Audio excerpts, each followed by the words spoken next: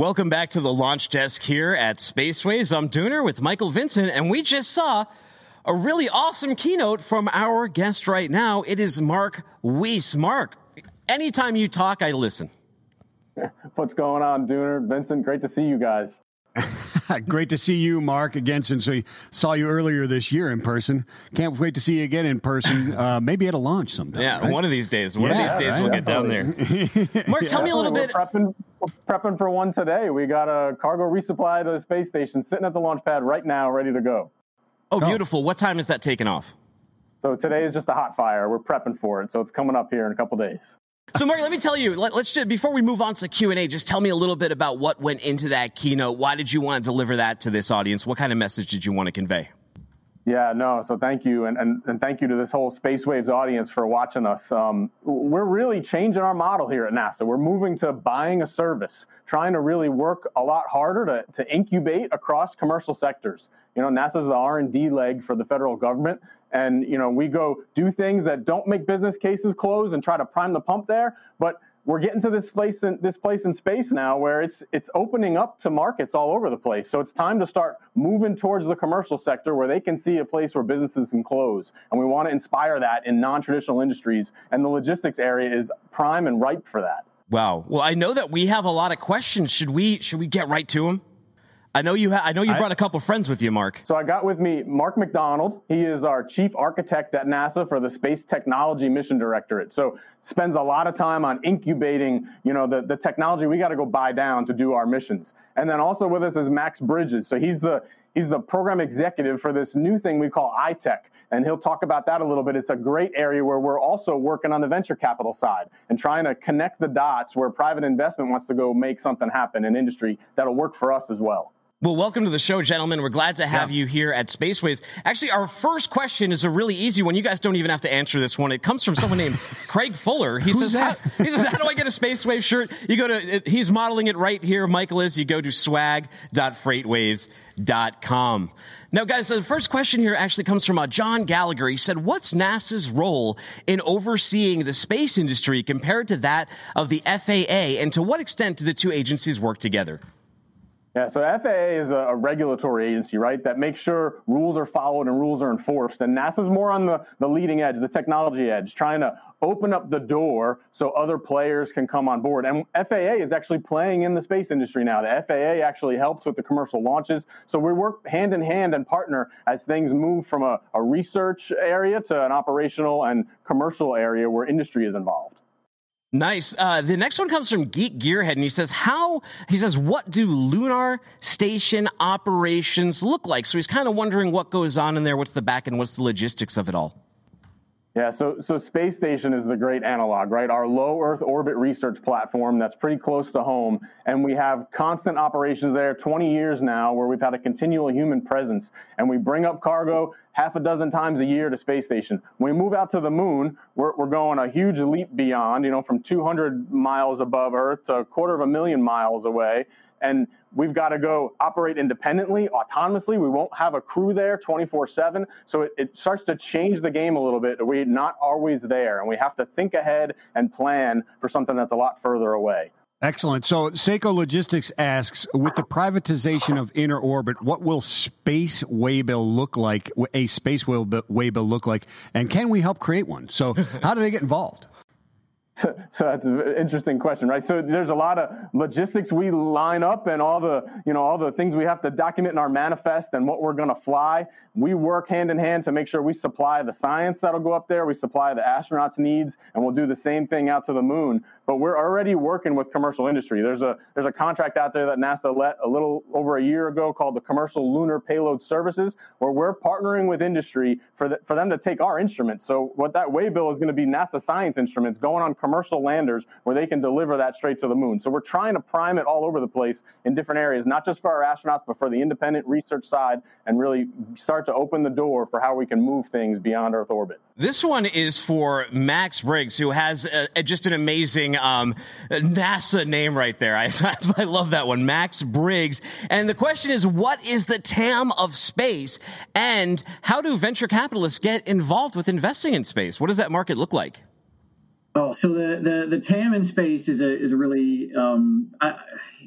it's one of your unknown unknowns, right? You're not going to be able to answer that right now. I mean, some people kind of try to. Neil deGrasse Tyson says all the time, the first trillionaire is going to be somebody who brings back, rare earth metals from an asteroid, figures out how to do it quickly. And I mean, there's certainly people that believe that there's a huge TAM in space. But I think that, I mean, there's also the possibility of, I've heard people talk about GAM, the government addressable markets, right? So there's things that are commercially viable, but there's also the potential to provide commercial services to governments as well as other commercial entities.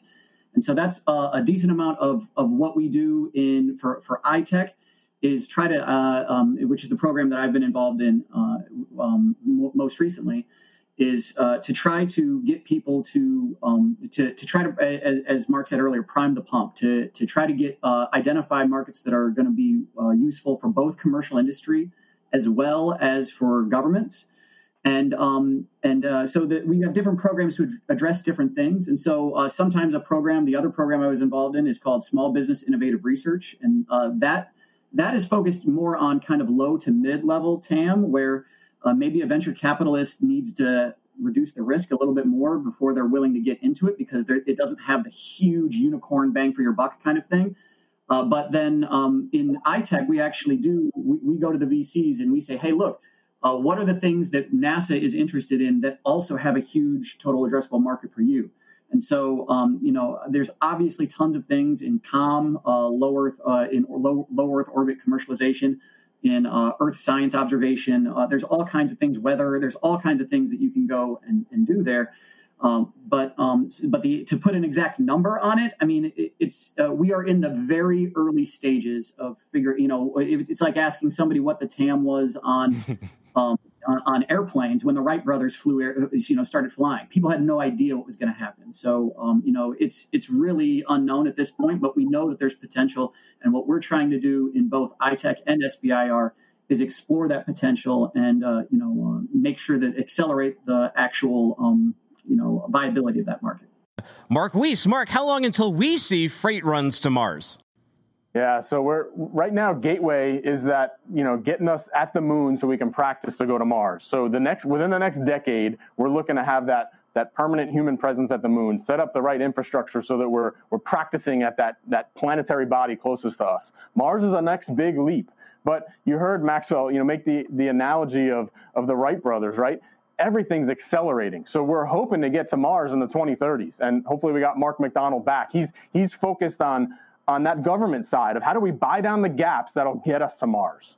So there's a lot of comments about, and you mentioned, I believe it was Oscar, and I can't remember exactly what that stood for, but you talked about, there's a lot of comments about how you're being responsible about trash and looking at waste and that type of stuff, and some comments in there about turning waste into fuel. And then some of the questions are, can we use the waste on Earth to produce that fuel and reduce our landfills and the recycling here on Earth? Yeah, if we can get the launch costs down, right, maybe there is a way for us to start reducing the waste we have here on Earth, because we can start moving some of that stuff off.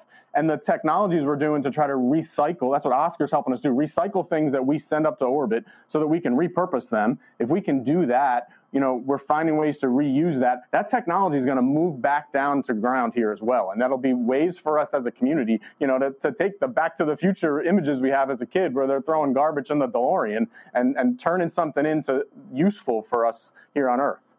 I guess the follow-up question to that would be, can't we just launch all the plastic up into space? I think that was actually the plots of Superman 4. So there pyrolysis, and there are several different processes that are being looked at to try to be able to convert plastics and general waste into high quality jet fuel or rocket fuel. So that's definitely being looked at, and it's it's a matter of the commercial viability at this point. Trying to scale it, trying to get the business case to close.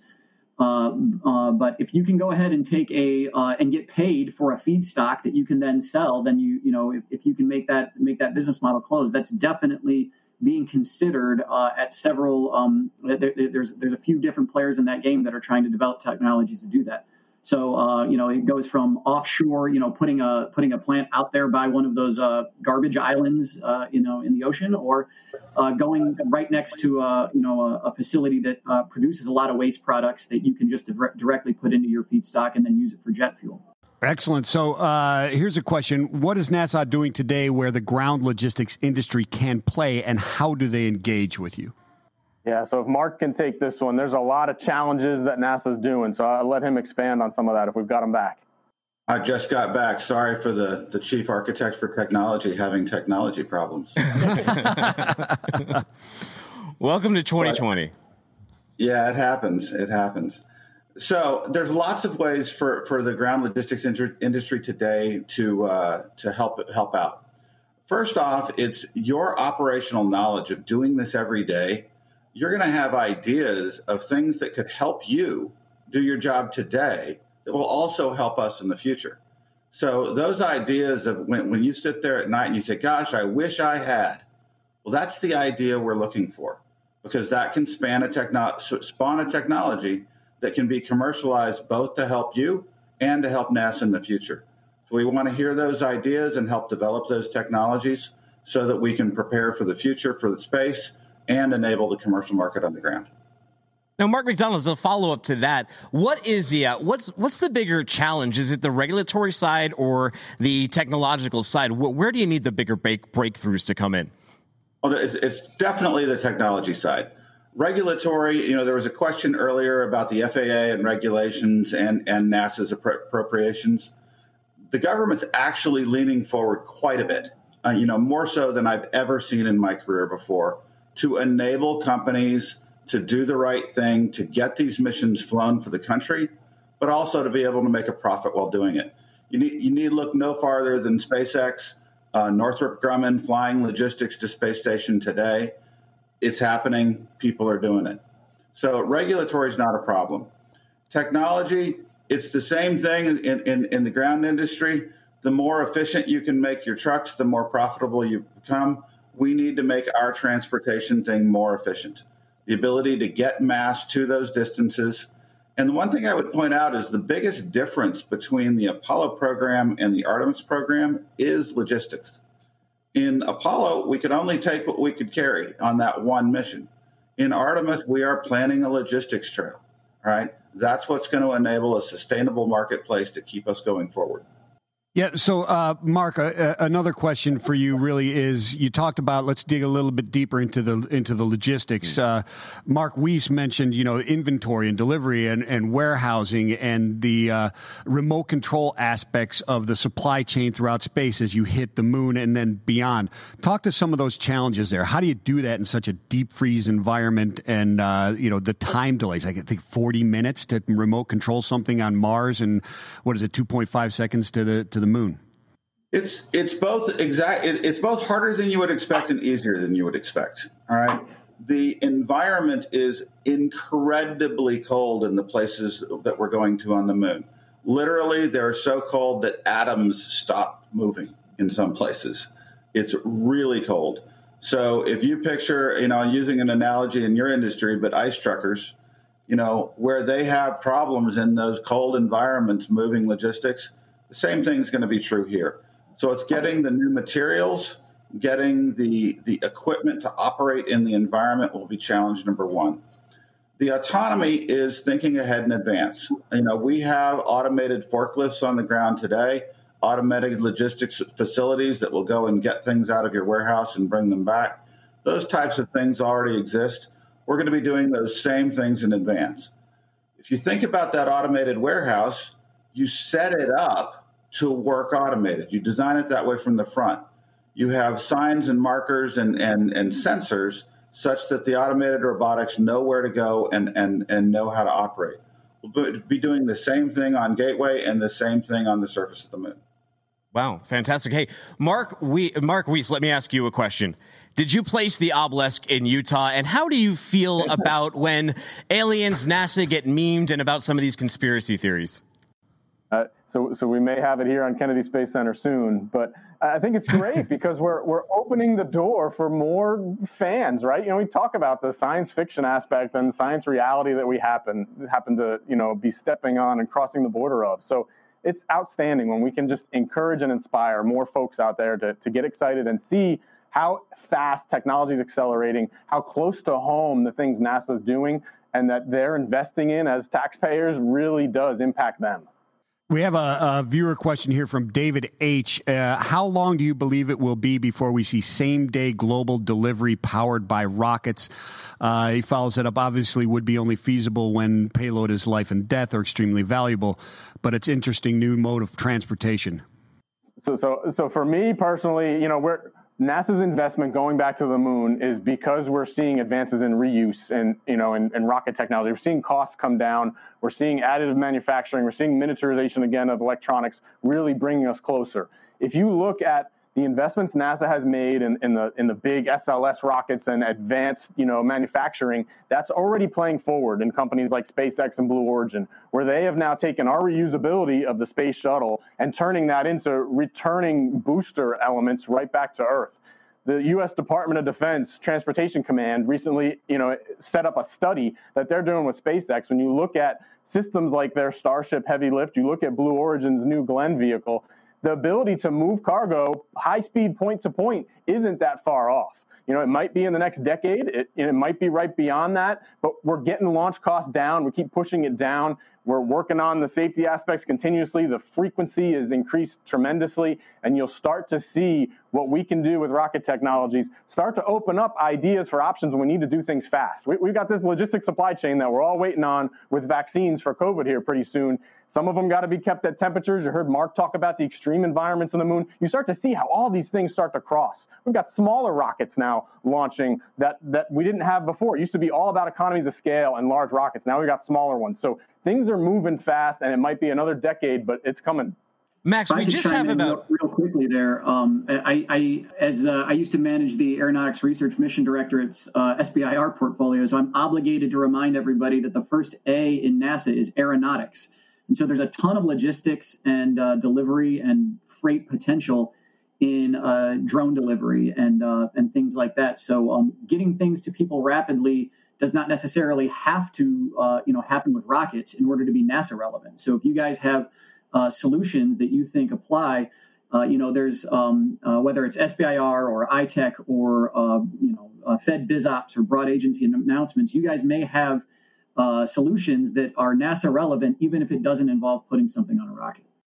Wow. You know, I wish we had another 2 hours to just keep fielding questions to you guys. We didn't even get to even a fraction of them. So we'll have to get together and do this again, hopefully before even the next SpaceWaves. What is, we have about 1 minute left. What's next for NASA to get people excited, Mark Wiese?